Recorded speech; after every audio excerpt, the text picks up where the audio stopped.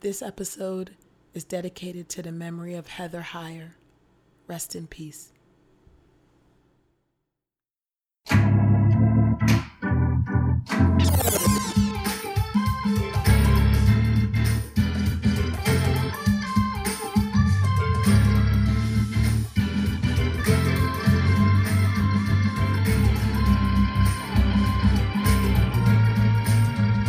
Hey y'all, welcome to Truth's Table, Midwives of Culture for Grace and Truth. I'm Ekemini. I'm Michelle. And I'm Christina. This table is built by Black women and for Black women. So welcome to the table, sisters. How y'all doing? Well, Yeah. Well, I am angry today. I am angry. I was just talking to a dear friend of mine, and we were talking about how over last weekend, it almost feels like in the household of faith. Just for a minute, can we just talk to the people in the house? Park there. Mm-hmm. In the household of faith, it's been harder to deal with going to church on Sunday and waking up and reading your emails or your Facebook posts and blogs on Monday. It's harder to do that than it has been to deal with, to denounce, to face what happened in Charlottesville. And that is disturbing to me. That is disturbing. Like, my Sunday through today has been, I mean, forget the president calling terrorism beautiful. Forget that. Let's talk about how the household of faith is exchanging warnings and we're treating each other like terrorists. That's been the hard thing for me. Sorry, I just went there, but I am furious right now. I am mad. It's real. It's real right now. Yeah. It's a lot, and as it's just, forget the agenda. We gonna get to what we gonna get to by God's grace, but this matters and it's important. How about you, C? Where you at, girl? I am moving between trauma, laughter, numbness, anger, deep disappointment and frustration, all within a 1 hour span. I could move through all those things. Yeah. So, I mean, that's kind of where I am. I mean, I've had to set up some pretty strong self-care boundaries in the last day. Here in the city where I am, we just did kind of a city prayer event with some local churches that got together, and I helped to co-facilitate that. And so it was like a night of worship. I mean, it was beautiful to see people literally flat on their faces, crying and worshiping, repenting, pleading with God to destroy the wickedness of bigotry in our hearts, but in our neighbors' hearts and in our country and in our world, and specifically calling out white supremacy and acknowledging it being under the feet of our Lord. So coming out of that, I've just been trying to notice myself and trying to stay healthy.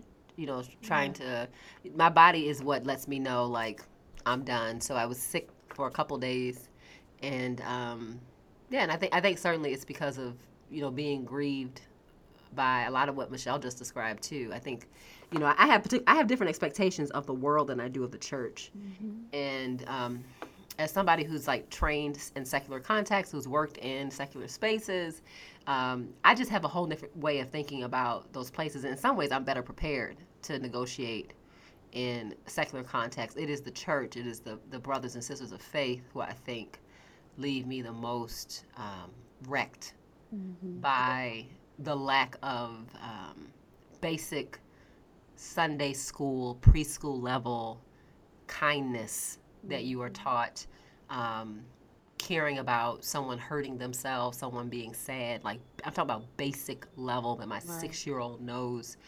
That is the part that is, I think, paining me the most.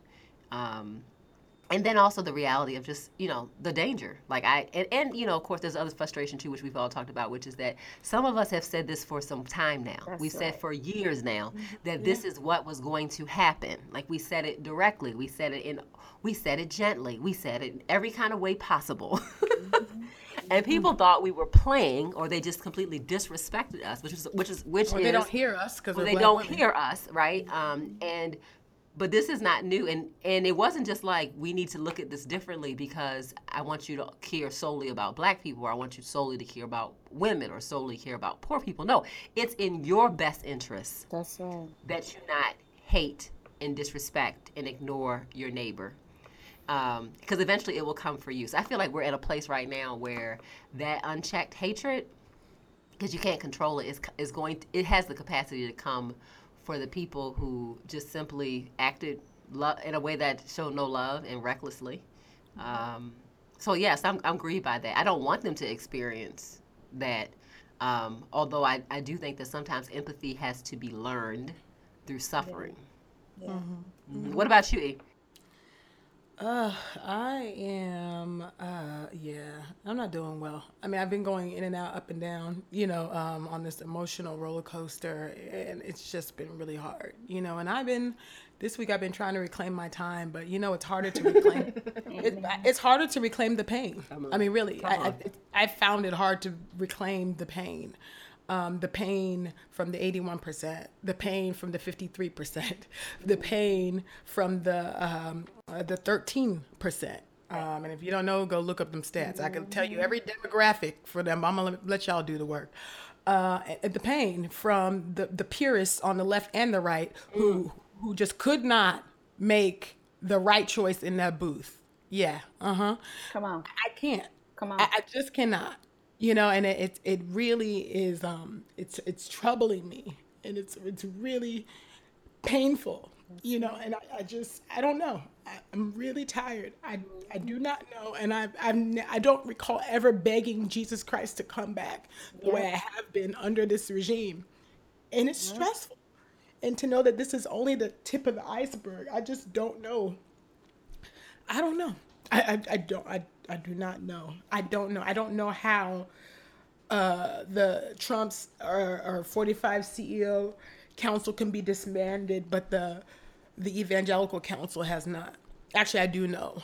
Oh yeah, yeah. Because white supremacy is just, that's their idol, but it's just so sad, and I just don't know. I don't know how God's gonna get the glory. I know He will, but I don't know how. And I'm sorry. Yeah, I believe in the Lord. I ain't got the answers, y'all. I just don't have the answers right now. I ain't got it. I can't dig into this deep well of prophetic. I don't have it right now. I ain't got a word from the Lord yet. So, but I am seeking, trust and believe, but I don't have the word right now. I don't. All I know is I'm trying to reclaim my pain, and it's hard. So I'm bringing it before the Lord, but I'm tired. I am tired and worn out. I mean, so I don't know. I guess we're going to talk about this function, of white supremacy, because we promised our listeners we gonna do what we said we're gonna do.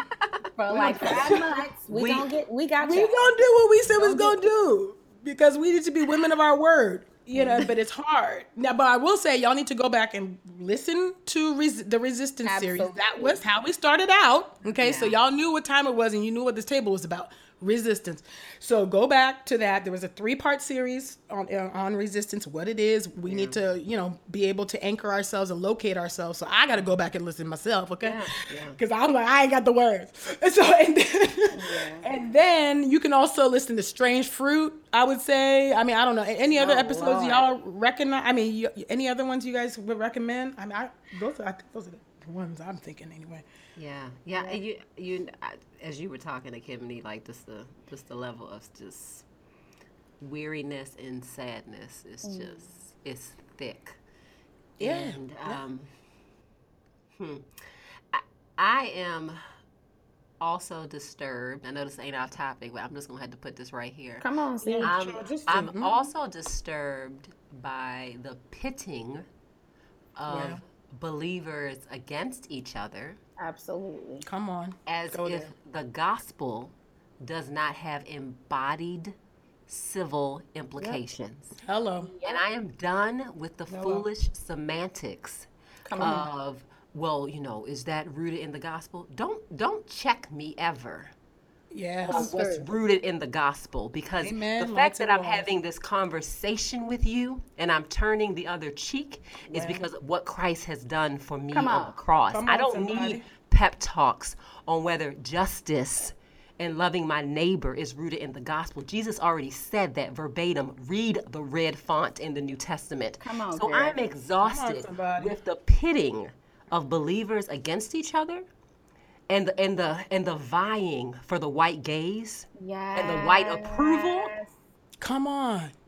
It's so exhausting. It's so wicked. We don't have time for it. And by the way, I'm a social scientist and I can talk about social sciences as a Christian. Uh-oh. I could talk about that every day, every week. I could publish on that one topic. That doesn't mean I'm off centered from the gospel. I feel my help.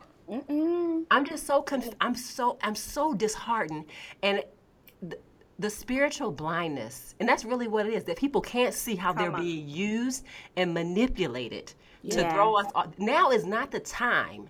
Now is not the time for Black Christians to be turning, or white, or whoever, to be turning against each other. Wake up. Can you not see the enemy in the camp? Can you not see that you are being used? Can you not see that is a principality in play? Oh my goodness. So that's what I'm exhausted. I am so grieved by that. I'm so grieved by this. Who's holier? Who's more righteous? Because I don't mention racism, that means that I love Jesus more. What? Come through. So that is exhausting me right now. That is grieving me, right? And that grieves me more, particularly amongst people of color, than it does amongst majority people. Oh yeah. That this game ought to be played. What are we doing? The shenanigans. We talked about this. We talked about this in Sunken Place For real.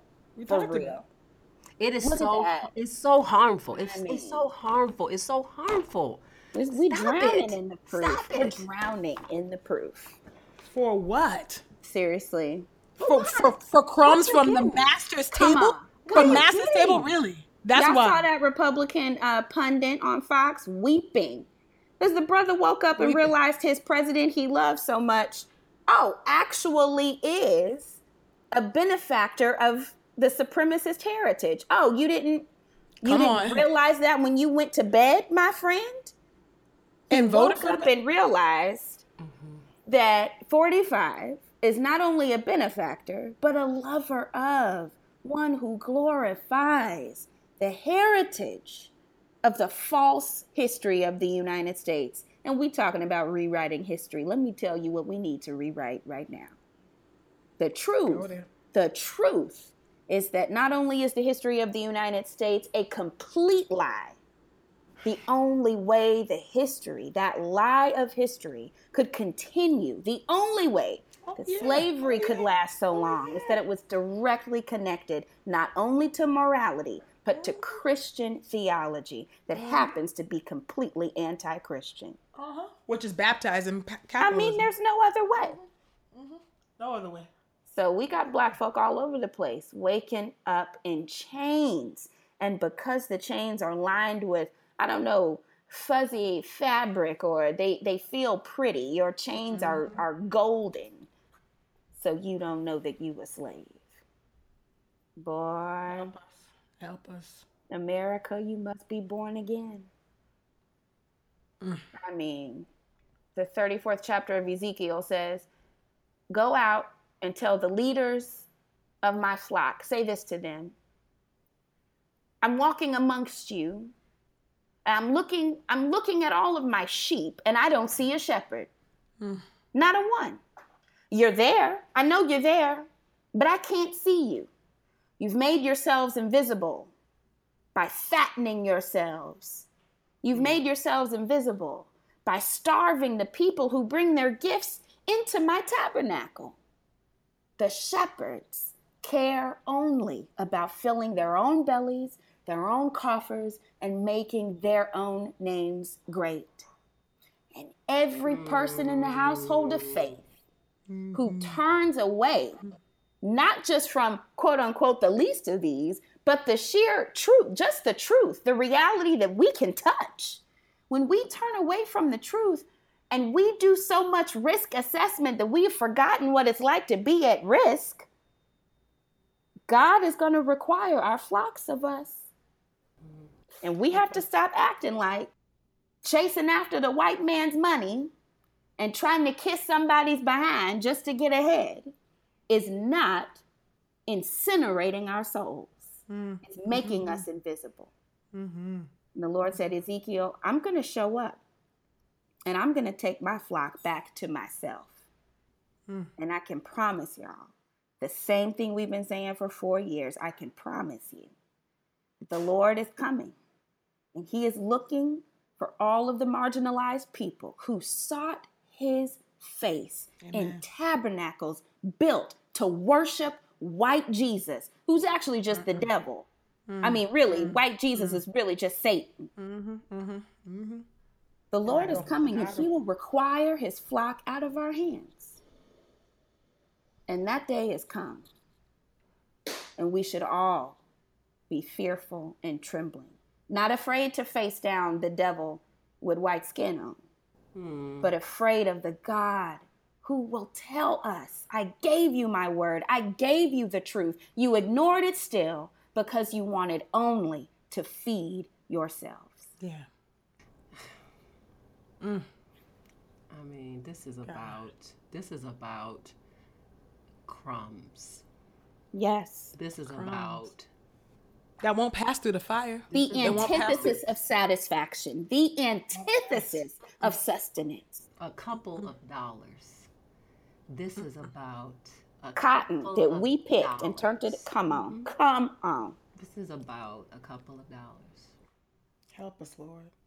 A platform. Yes. And we're not, and what I've seen, we're not ready for persecution. No. This church, No. the church in America is not ready Help us, for God. persecution. It's just not ready. It's not ready. It's fear. It is. We love comfort too much. Unbelievers will critique the church because they feel like the church is too judgmental, right? Come on. Or they'll critique the church because they feel like the church is hypocritical. That's not the problem with the American church. I mean, that's certainly we can go there, but that ain't the core problem. The core problem is cowardness. Yes. That is at the bottom. Which is a sin before God. That's at the bottom. That's our biggest issue right now is that we are cowardly. And that cowardliness shows up in oppression. Yes. We're cowardly in an inability to forgive, because that's also powerful too, right? These are all things that prop us up to give us a false sense of power. But it's right now that's what we're marked by. It's cowardliness. And the perfect love of Jesus Christ, we have to plead for that perfect love to fill us. We have to plead for that perfect love to fill our churches, to fill our testimony, to fill our online witness, our offline witness, to fill our advocacy in the streets and our spheres of influence. We have to plead for that perfect love to permeate. That we are a people that are just, we should be, so unbelievers should be like, man, I'm freaking out. But those Christians, they still got joy. They still got love. They still got each other. They still got compassion for each other. Huh? Look at them. And that's not our witness right now, y'all. And the ones some of us want to achieve that through acting and pretending like nothing is wrong. They're just like, if you just don't talk about it, then we can look like we get along. That ain't gonna do it either. Help us, Lord. I will never understand why people with such a deep regard for a confessional lifestyle, a lifestyle of repentance, more than any theological viewpoint I have ever seen. And y'all know my family done run the gamut of denominations. I mean, more than any framework of theology, of ecclesiology I've ever seen. The most conservative evangelicals pride themselves on being apologetic. And that might be the problem right there. When you wear your selective failures on your sleeve, you think you are protected from confessing your actual heinous crimes. Okay. If only perfect love casts out our fear of telling the truth.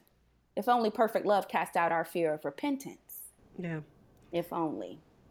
Yeah. And have we asked the question? Have we asked the God of the Bible, the creator of the universe? Have we asked the Lord, show me that Yeah. which I need to repent of? Come on. Show me the thing that I don't even want to search scriptures about. Show me the thing that I stuff my ears when I hear sermons about it. Show me the thing that irritates me and grieves me and I flip the station and show me that thing. Show me that, Lord. And break me, Lord. And Yes. break me. Make me want to give it up. And I'm not saying nothing I have not had to ask myself Amen. consistently. Amen. Consistently. This year, consistently show me that thing. And that thing for me has been a persistent struggle to forgive, a persistent gripping struggle That's right. to forgive, an entitlement to say no, because they're gonna do it again. No. Because they're gonna do it again. That's right. Because they wicked and they That's mean. right. But they think they're And super religious, you know? yeah, and this is what I really appreciate about Akimini saying too. And oh my God, if we don't segue, but this is what I really appreciate. I'm looking at it and I'm thinking about the repetitive nature of the Holy Spirit of God. And I just really quickly, I'm going to attempt to do this without weeping, but I really quickly want to talk to the people at our table whose places have been set and who are saying, y'all, they just out there nodding or weeping or waving the handkerchief. God knows I was standing up doing the slow clap when Christina was preaching a minute ago. But listen, I want you to look at the repetitive nature, not only of God's warnings, but of his worship. His mercy endures forever. His mercy endures forever. He is good. He is good. The Lord. Holy, holy, holy. Look at how much the Lord has to remind us of how powerful he is. And we would already agree that he is. And then look at how often he has to say, y'all, I'm right here. Come and reason with me. I mean, half of the whole Testament is you killing yourselves, O Israel. O Israel, why would you die? It pains the Lord to see the perishing of the wicked. It pains him. But he who would turn from his wickedness and participate in justice. Y'all, I'm quoting the ESV, so I know I'm safe. If the wicked would turn and stop participating in injustice, all of his sins would be forgotten. Oh my God, I don't understand how much more repetitive we have to be. That's not what that says. That's not, no. That can't be what that says. Right, That can't exactly. be what that says. No. Help us, Lord. Help us, God. And so I want our people to hear us, y'all. Please hear us. You are not a broken record. The more you repeat it, the more you say it, the more you are living in the determination of the Word of God, because the Word of God repeats and repeats and shows receipts. Yeah. So don't get too tired. Don't get weary in well-doing, because you living like Jesus. He had to say the same thing 1,000 times, and he was God. Yeah. So let's continue on that road. Yeah. And then on this side of glory, it will be hope and lament. That's on this right. side of glory is hope and lament every day. We're talking about racism here, but we can talk. We could go down the line. Right. But right now, we can't play games and act like we're not in bondage. This country to racial sin. We have to be honest about that. So we can try to distract by bringing up other sins because we think it's going to allow for us to not deal with this one. That's fine. Right. But let's be sure to continue to put this one on the table, because it is destroying. It's an idol that is trying to kill the testimony of the church, and we should be united Specific. and wanting to push back on that. Yeah. And I just cry out to God, give us, let the spirit of the sons of Issachar just fall upon us, oh God, so that we would know the times, oh God, and what to do. We need you. We need you, and we cannot make it without you. Keep us, each of us, all of us, from turning to broken cisterns that can never, ever, ever satisfy us, and help us to look to you. Yep. Oh God, only you have the answers. You hold our world in your hands, oh God. And we just pray, Father, that you, oh God, would just get the glory, oh God. That judgment does start in the house of the Lord, oh God. And that's what we're witnessing, oh God. And it's hard. But keep us anchored, really, in your word. Keep us anchored, oh Lord God. in the reality, oh God, that you do all things well, and that you are the judge of the earth, and you shall do right no matter what, regardless, oh God. So we're trusting in you, God, and we just pray. We pray, oh God, for everybody on the ground. We pray for the activists, oh God, that you would Yes, strengthen and Lord. keep them, oh God, and Yes, cover them. We pray, Father God, for this nation, oh God, that you would keep us, Father, from tearing each other apart, in the that name. you would stay the hand of evil, and keep North Korea from bombing us, Lord, Yes, Lord. and Yes, keep Lord. Russia at bay, God. Would you do it, Lord? Mm, mm. God, rain down your peace, Mhm. rain down your mercy, rain down Yes, your joy. in the name of Your Jesus. kingdom has already come, oh Thank God. you, Lord. But God, we need to see a glimpse of it now. We need to Thank you, see Lord. more of it, God, now. And we know it has not yet fully been realized yet, but God, we need to see some measure of it really coming to pass, oh Lord. So let your justice reign in this land, oh God. Turn the heart, oh God, of the king. Oh God, it's in your hand. Please, Lord. It is in Thank your you, hand, Lord. God. And Thank I you. just pray, Father, for the salvation of Trump, and I pray for the In the salvation of name of everybody else in that regime. God, would you do it? Jesus. Oh God, would you get the glory, Lord? Thank you, I Lord. just pray all of this in the mighty name of Jesus. Well, I mean, I don't know. This wasn't the plan, but I don't know what happened. Look, no, we already discussed this. We said if you ask. Yeah, that's He fine. I'm said, sorry. I take full responsibility for that. "Look, Because Michelle no, triggered me. this was important though. This was important, and people had asked us if we was gonna do it. And we was like, I ain't doing it. I don't want No." to talk about it. I was like, black pain ain't no commodity. No, we ain't doing it.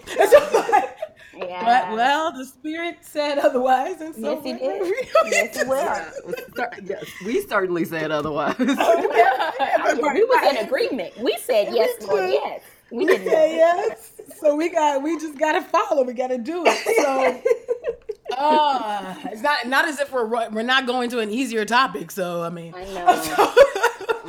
Oh, Lord. I but know. you But I, know what? but Okay, I go like, ahead. Sorry. but I do like how we have, we've been talking about colorism. Yes. Mm-hmm. and Yeah. and I just what happened on Twitter just recently, kind of our first opportunity to do that True Tea. Yeah. Yeah. That was amazing. I was really encouraged, and I hope the people who got to participate were also Amen. encouraged by that. Shout out to our more than capable intern who helped us with that idea and to execute those things. And Alicia. so yeah, so I hope people were blessed by it. Just wanted Yeah, to say no, that that. was fun. Yeah, no, yeah, exactly. True Tea was, you know what? I was kind of nervous because I was like, oh, this was a traumatizing topic, but there was community and fellowship in that. And so that really did bless my life. I have to say, did not expect like to come out of that refreshed, but it was refreshing, and I got messages from people saying the same thing. So that was great. So thank y'all for joining us, and join us next month for our next topic, and we'll just keep it moving. So, well, y'all already know we had colorism last week, and so we are continuing with colorism part 2. Sorry, we don't have a creative title for it. It's colorism, okay? All right. That's what it is. 2.0. That's what it is. Colorism part 2. So that's on the table. Why don't I go over the definition from last week just to refresh your memory, people? So the colorism definition that I came up with is discrimination and prejudice based on skin tone. Privileges and advantages are conferred to those with light skin, while those with dark skin are disadvantaged. Now, I want to add in Dr. Ibrahim Kendi's own definition of colorism as well. And he describes colorism in this way. Colorism, like all forms of racism, rationalizes color inequities with racist ideas by claiming the inequities between dark and light-skinned people are not due to discrimination against dark-skinned people, but the inferiorities of dark-skinned people, which we know is a lie from the pit of hell. So this time around, you know, the first time it was more anecdotal. We're talking about our own personal experiences with colorism, which I'm pretty sure we traumatized our listeners last week. I know I did. I have very traumatizing stories. Yeah, for sure. Sorry, y'all. Thank you. And I didn't even give y'all all the stories. And I just I just gonna spare y'all. It was enough. Everybody's like, "Oh my gosh, she hated herself." Yes, I love myself now, but Hallelujah. Hallelujah. Making so up this for all the time, right? I was like, "Come on, Lord, help me, Reclaim it. reclaim it, Reclaim your beauty. reclaiming my beauty. It's That's mine." right. That's right. So this time we're coming with some receipts, guys. So we want to talk more about the global, historical, sociological. We can do this. This is good. The sciences are social sciences are a good thing. So let's delve into that. So we just want to talk about that now, Christina. I know you had some thoughts and some insights on the global impact of colorism Yeah. and its reach, really. Yeah, in many ways, when we think about colorism in our kind of our American context, rightfully so, we're going to think about the impact of the transatlantic slave trade and the really the very intentional decision process to demarcate people based on skin color, right, for property purposes, and how that creates this hierarchy. And then certainly we have people, what we would now refer to as biracial people, many a product of rape culture, enslaved people, and then these kind of different hierarchies of skin color that get created in the United States. But even before the transatlantic slave trade, in this kind of modern era, we have seen throughout kind of global society preferences and characteristics and privileges being attached to one's complexion, the color of one's complexion, right? Right.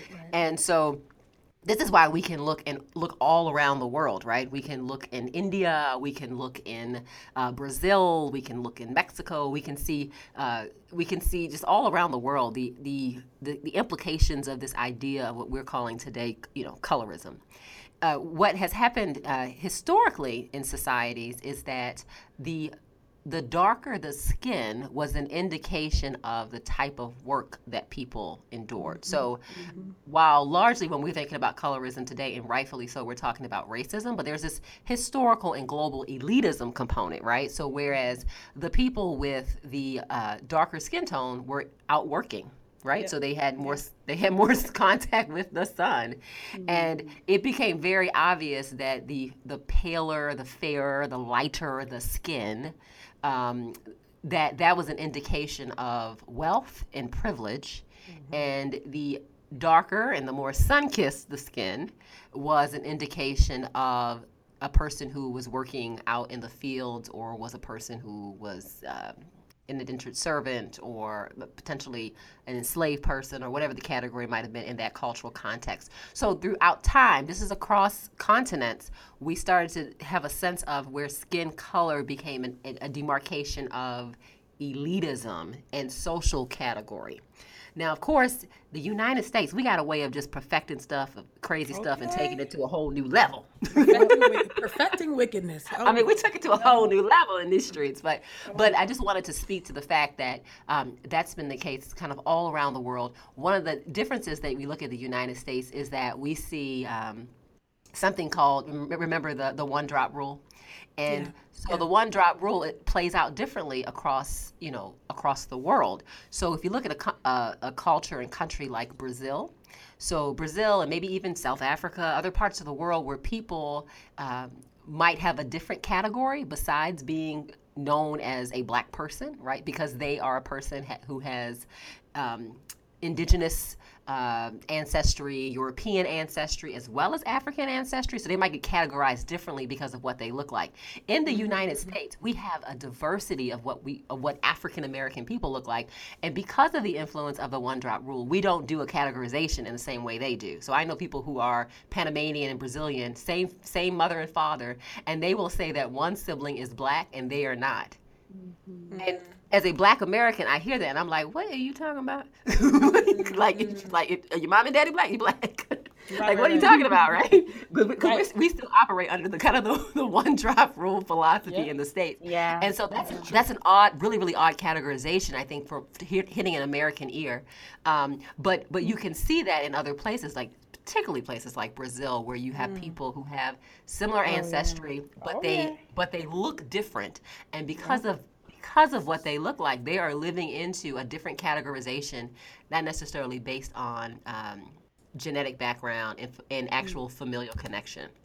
So I just wanted to throw that out there to give some context, kind of a more worldview, the elitism element, how it plays out in our unique American context, and what it might look like in South Africa or Brazil or in India and other parts of the world.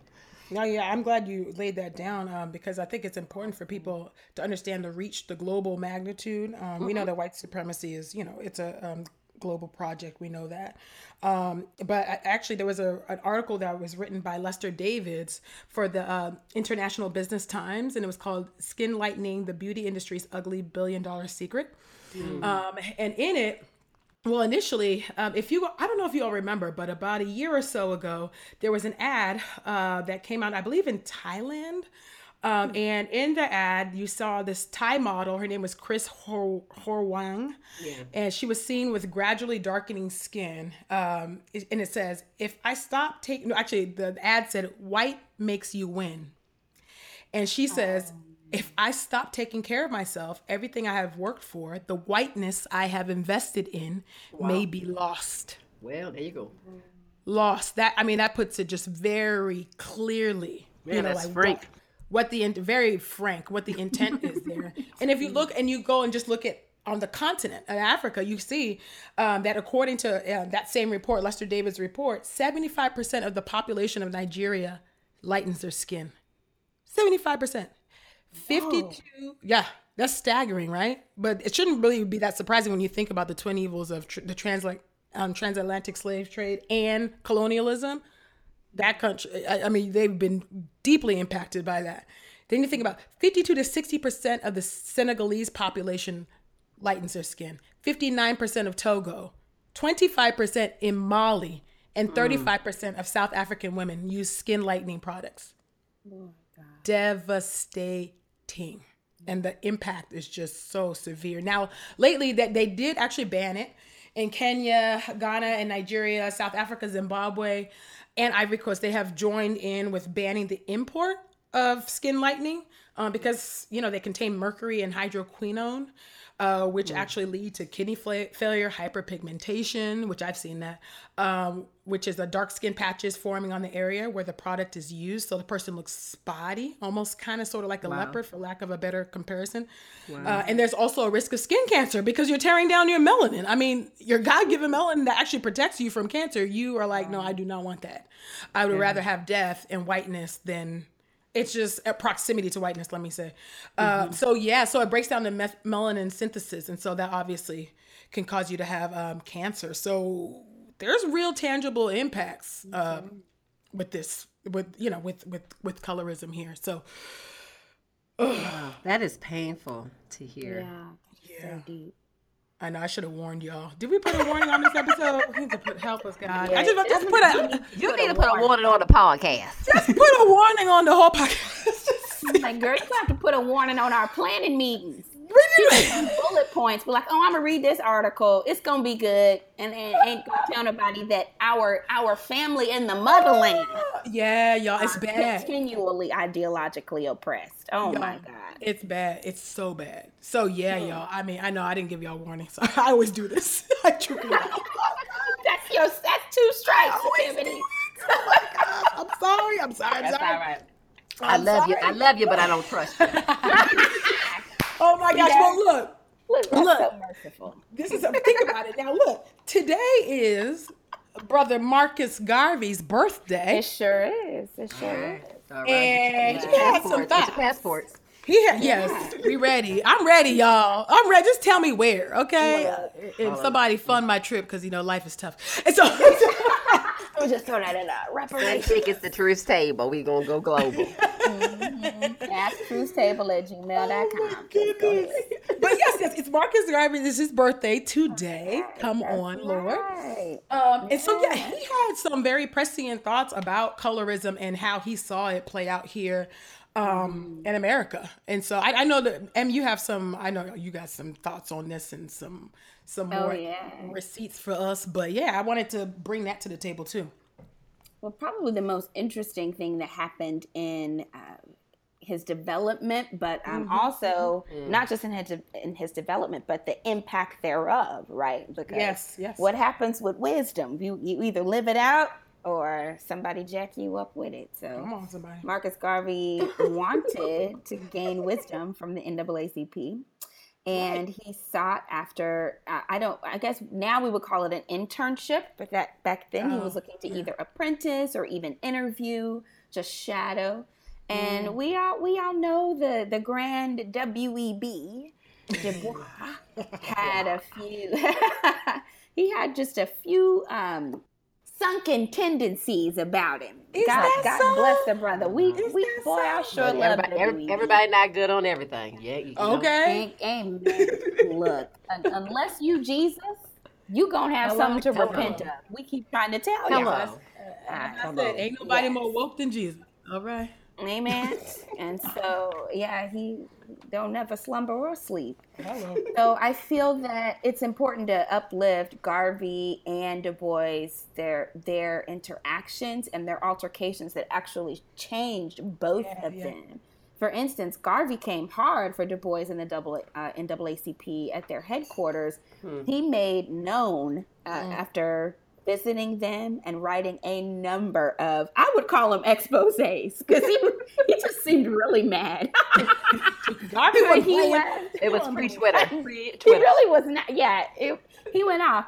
He said, when I visited the NAACP offices in New York, I was unable to tell whether I was in a white office or that of the National Association for the Advancement of Colored People. The plethora of white and light-skinned people on their staff, which appeared to be an intentional blockade to people of darker hues, was disturbing. And so Garvey didn't want anything to do with those folks. And this impacted him. It impacted him so deeply. Like, where is our family? Where is our unity? Where is my place of welcome? Literally, we have to watch who we are blocking from the table, because WEB eventually, and I really believe, even from some of his writings, at the time he knew he was wrong. He knew he was wrong for calling people full black or partial black. Even in the United States, he knew that he was wrong, and Garvey was a threat to him. So the author that you gave, Dr. Kendi, who you gave the definition from earlier, he writes an incredible article about how it was very obvious that Du Bois was not oblivious to the truth about colorism and its racial implications. It was disturbing, but he knew that he wanted white privilege. He knew that that's what the colorism was about. And Garvey was so deeply impacted himself, he was not completely anti-racist in this debate. In fact, Dr. Kendi writes, by 1920, Du Bois was so reeling from the rise of eugenics that when we turn and look at Garvey, he was having almost just as many problems. In fact, he is said to have hailed specifically President Warren G. Harding's comment, racial amalgamation there cannot be, which is talking about procreation between black people and non-black people, or on Warren G's side, white people and anybody who ain't white. And Garvey absolutely believed that there was nothing pure or trustworthy about white people, and that light-skinned black people who were not black in his view were just as untrustworthy as racist whites. So this has a deep impact on us. And I think it's really important for us to note that there are the internalized factors of saying, one, that I don't believe light-skinned people are beautiful as black folks, or I don't believe dark-skinned people are beautiful because they're not white enough. We have to actually begin to view both of those statements as equally deadly. We have to view them as dangerous. And so that's one thing that the Du Bois and the Garvey debate hopefully will teach us. Thank you so much for bringing that in, because that's key, because it's funny. I actually there was an article written by Iona Harrison, PhD candidate at the University of Maryland. Her article, her journal article, she's a sociologist, is Skin Color Differences in Stratification Outcomes, Colorism Over Time and Across Race. And this is what she actually highlights. I'm going to bring out some more receipts from her article, but just on that Garvey Du Bois beef, if you want to call it that.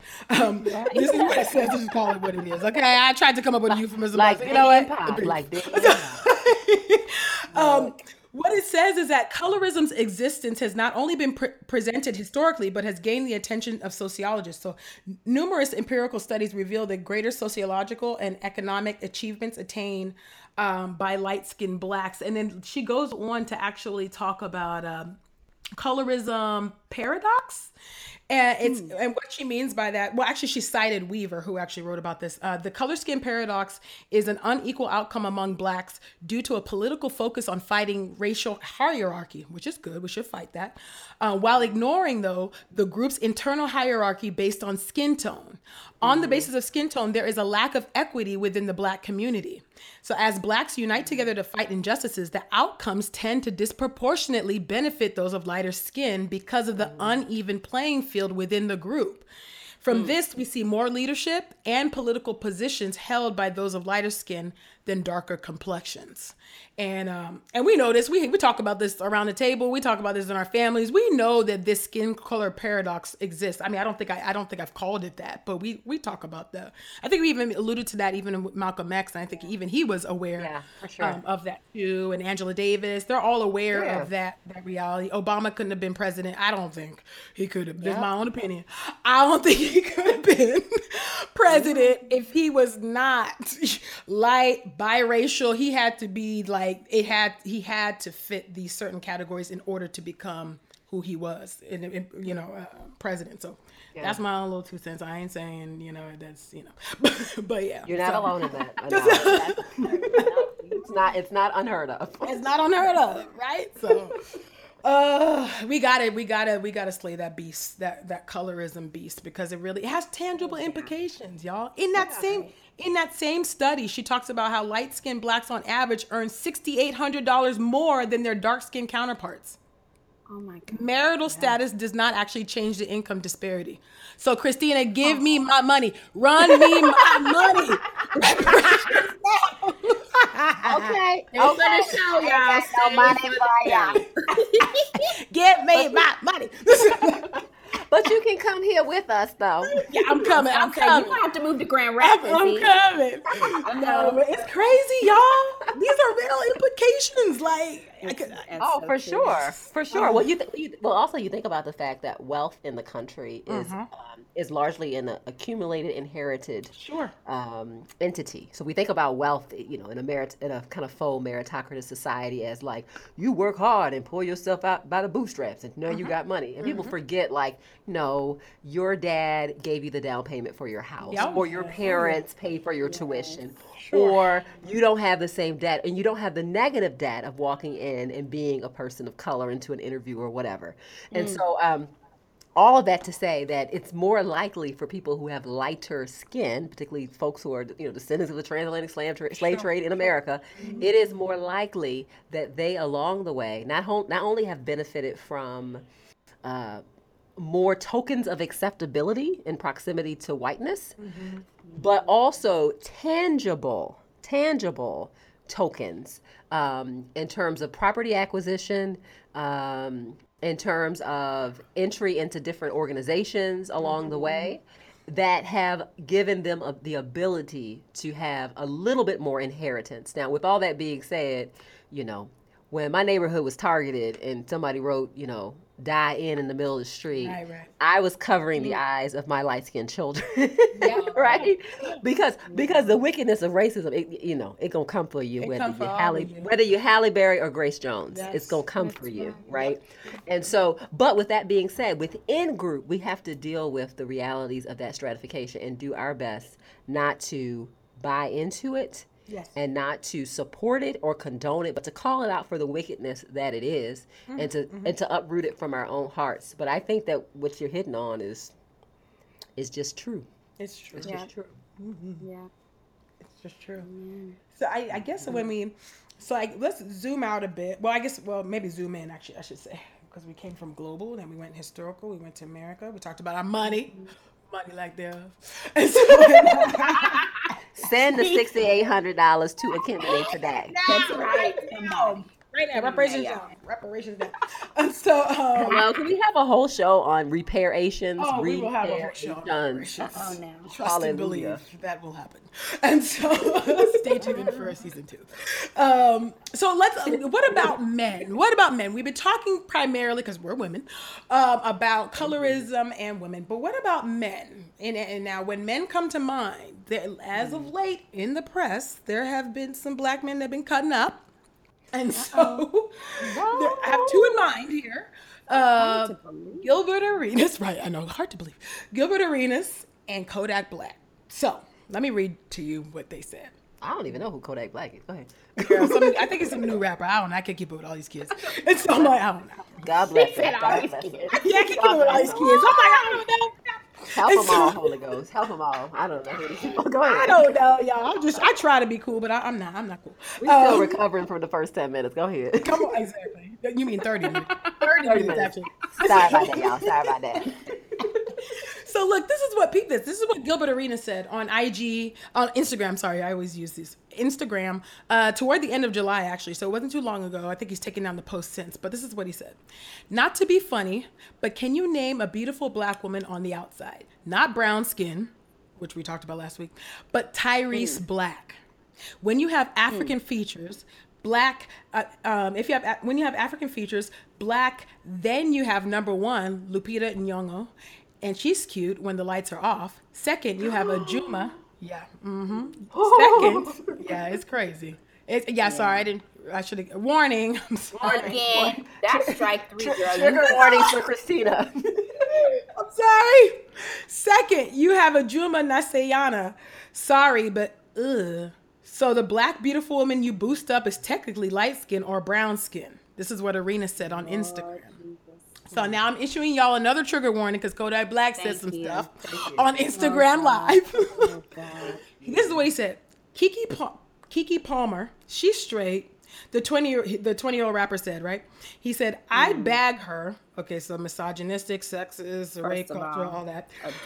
Objectifying, all of that. But I don't really like black girls like that. Sorta, kinda. And then he went on to say that he prefers Taylor Swift and J-Lo. Oh. End quote. So that's what, this literally just happened towards the end of July or the beginning of August as well. So these are 2, public figures, celebrities, what do you want to call them, that are well known. And of course people came for them. But yeah, I mean, what are y'all's thoughts on that? All of that. I can't say what I'm thinking because I know people listen to this show with their children in the room. Right. See, look at that self-restraint, Michelle. Look at that. Come on, Holy Ghost. That's the Holy Spirit of God. This is the gospel. I'm trying to cling to the crucified one. Lord. It's a lot. It's a lot. It's a lot. See, what are your thoughts on it? Oh, thanks for that, Akimini. That's so wicked. I mean, It's very it's so sad. It's so much self-hate. So much just abusive-ness and tone. We're talking about people. We're talking about somebody made in the image of God. Like and when we this is something that we do particularly with women. We boil women down into parts. Sure. We boil female identity down into body parts, including the skin. Church and outside the church. Yeah. Yes, come on. Yeah, hello. We, flashback to, we talked about that objectification episode, but including the skin. We're talking this focus in this way. I will say this, that I think there is sometimes this is not colorism, but this is more external because you mentioned the last individual who talked about, Taylor Swift and J-Lo and. His preference. I mean, the truth is the vast majority of African American men, for example, are with African American women. So sometimes we see people who are within pop culture and we think that, black men are like, I don't like black women at all. Goodbye, I'm running. That actually is not what's most common. But we're looking more inwardly at specifically in-group dialogue and talking about the implications of colorism. I mean, I think some of what we might be seeing, there are people who are a lot wiser who do this work, who have better analysis of this than I do. But just off the cuff, what I would say is that proximity to whiteness can be obtained in a variety of ways. And one way to do it is to attempt to date it, to embody it, and and and to be validated by it, right? So to have someone who represents the external group, who is who adores you, right? When you're in a racist system, but says like, no, but you're great, right? In some ways, that person may be embodying, representing all of whiteness, affirming the identity. So that's just one theory I'm playing around with in my head. But ultimately, I mean, we know this goes way, way, way back, and we have certainly seen a history for Black men of looking at white women and women who look white as the forbidden fruit, right, Sure. of society, and how that, and how that plays out, right? And so I just think it's so unfortunate. I wish we were at a place that we were healthy, Yes. and self-loving, and community-loving and God-loving enough that people could look at each other and see all these pieces of the creativity of our beauty and say, oh, this beautiful, dark-skinned woman with these deep almond eyes, and this beautiful copper-toned woman with, whatever, I wish we could do it, but unfortunately we're not there, because when you commoditize a people, when you sell a people and you sell their parts, you begin to develop an economic system that now gets played out. It's gotten internalized about who has more value and who doesn't have more value. And just like, for example, the cost for a lighter-skinned slave was higher, right? Yeah. We still see this playing out even now. We even see this playing out, quite frankly, this is probably going to rile some people up, in the adoption system, right? So when we think about what type of children are most desired, at one point there was a really high desire for biracial children specifically. And I think that's because there's a mythological exoticness that we project onto biracial children at times. And there's certainly lots of theory and belief systems about that for the last 200 years, almost looking at biracial children as if they have magical powers, or they can unite the races, right? The burden and pressure that are put on those dear children. So anyway, that's just me rambling about that. But just to say that it goes deep. It goes deep. It's deep. The impact is so deep.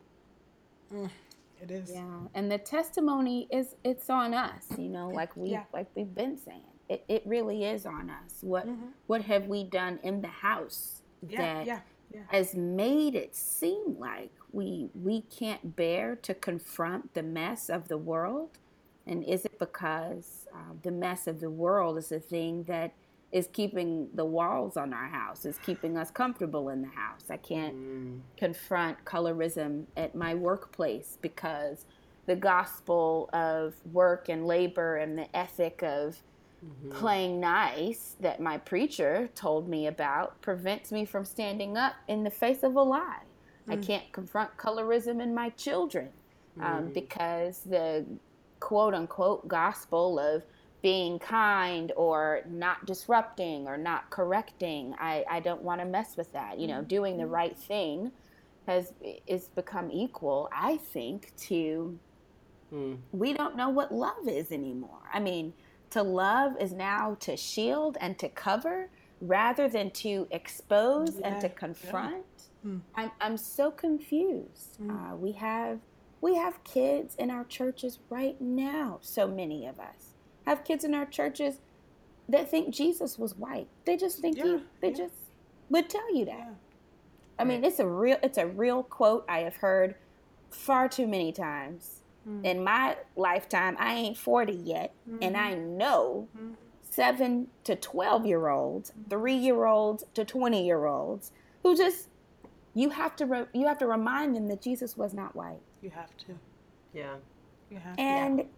And this is a greater burden on the household that God has called to be bound together, to be built into his dwelling place. And my friends, I don't think it's going to work out if we don't face each other and recognize that the Lord made dark-skinned people dark skin, that he made them, that he made light-skinned people beautiful, that he made the beauty, that he is renewing and redeeming all of the things that sin has corrupted. But one of those things is not the color of our skin. Hello. And so those who would say only focus on sin, we don't understand that a major impact of sin is that we only focus on skin. Yeah. And the only way for us to reverse that is to acknowledge the truth about what God has done to our skin for the sake of his mosaic beauty. And I think we will. I mean, we know we will be judged much more harshly with how we represent Christ. So we got to deal with this stuff. I mean, I think it really does help for us to see the scriptures in their actual cultural context. Amen. I know that sounds like a radical. People look at that like that's somehow radical, or that's actually not That's actually very orthodox. It's very orthodox. Why are you taking God's word and not hearing the initial intended audience? Why are we not able to see them in our mind's eye, in their actual cultural context, in the clothes that they're in the way that they, in the shoes or no shoes they would have had on their feet, what those dusty roads would have looked like, what that woman's hair would have looked like as she used it to wash the Lord's feet, right? That helps us to see that they don't people. want in this country. That's why. That's right. And they have to do something about that. That's right. Or we require something of them. They can't look at that. They have to craft a lie. Yeah. But in that the theys, certainly we can look to white supremacy, but also our own in community group, right? Absolutely. For us to see the Ethiopian eunuch, for us to see him in our mind's eye, for us to see Simon of Cyrene in our mind's eye, for us to see Jesus, to see the Lord high come on, the somebody. skin that he's in, for us to see these people, right? And to be reminded that this is our God and our Lord who will pull together a beautiful mosaic of people of every tribe and nation and tongue.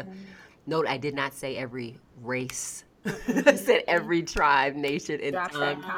And ethnicity is what we're talking about here, and not racial stratification. Praise the Lord. But God looking out, and this is why I've checked myself through the years about if people would approach me as a person who has lighter skin and say things like, "Oh, this ascribed beauty just because of lighter skin," Right. and I had all kinds of ways I would respond to that. It would be very, very offensive to me, like really offensive. And I've had to work on my core issues about why that offends me, and what does that communicate to other people, for example, who are biracial? Am I lacking love when I respond the way that I do? And so all of those that all takes work. And that all takes vulnerability. But when you have a God who has paid the price for your soul, you can be vulnerable. When you have a God who says, repenting is running to me, and I am the Father who's been looking long off for you as you've returned home, then you can come to the Lord and say, search me, God. Search me, God. Because we're running back to a God who has open arms. Amen. And the gospel is so big. It is so big. And it calls us to self-interrogation. We all have to do it. All of us have to do it. I think continually still I think we have those impulses, where it's like, no. Absolutely. We all have to. Nobody at this table has arrived, and so. No. We have not arrived. I mean, if you listen to this podcast, you should know by now we ain't arrived. You should know to pray for us continually. We are our own receipts. Ooh, okay, yes, we are our own receipts. Oh my gosh. No, but you know what? No. Thank y'all, because I think this was really important. I'm glad that we finally did do this episode for our listeners. I really am glad. We pushed it off because it's hard. Nobody wants to talk. It's a shameful topic. It's a hurtful topic.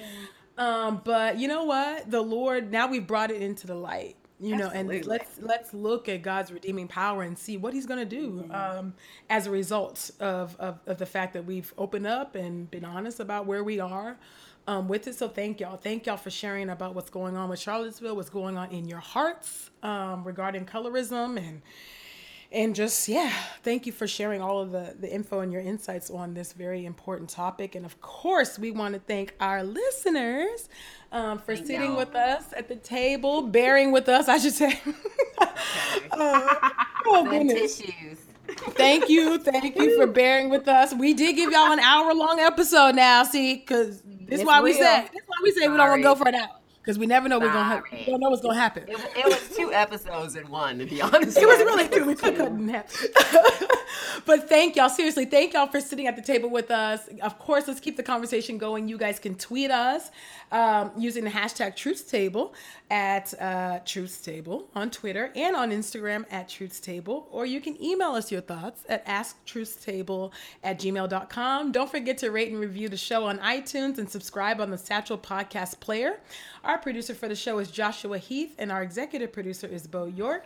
Special thanks to the Reformed African American Network and Podastery Studios. We have been your hosts, Ekemini, Michelle. And Christina. We'll see you soon on the next Truth Table. Bye, y'all.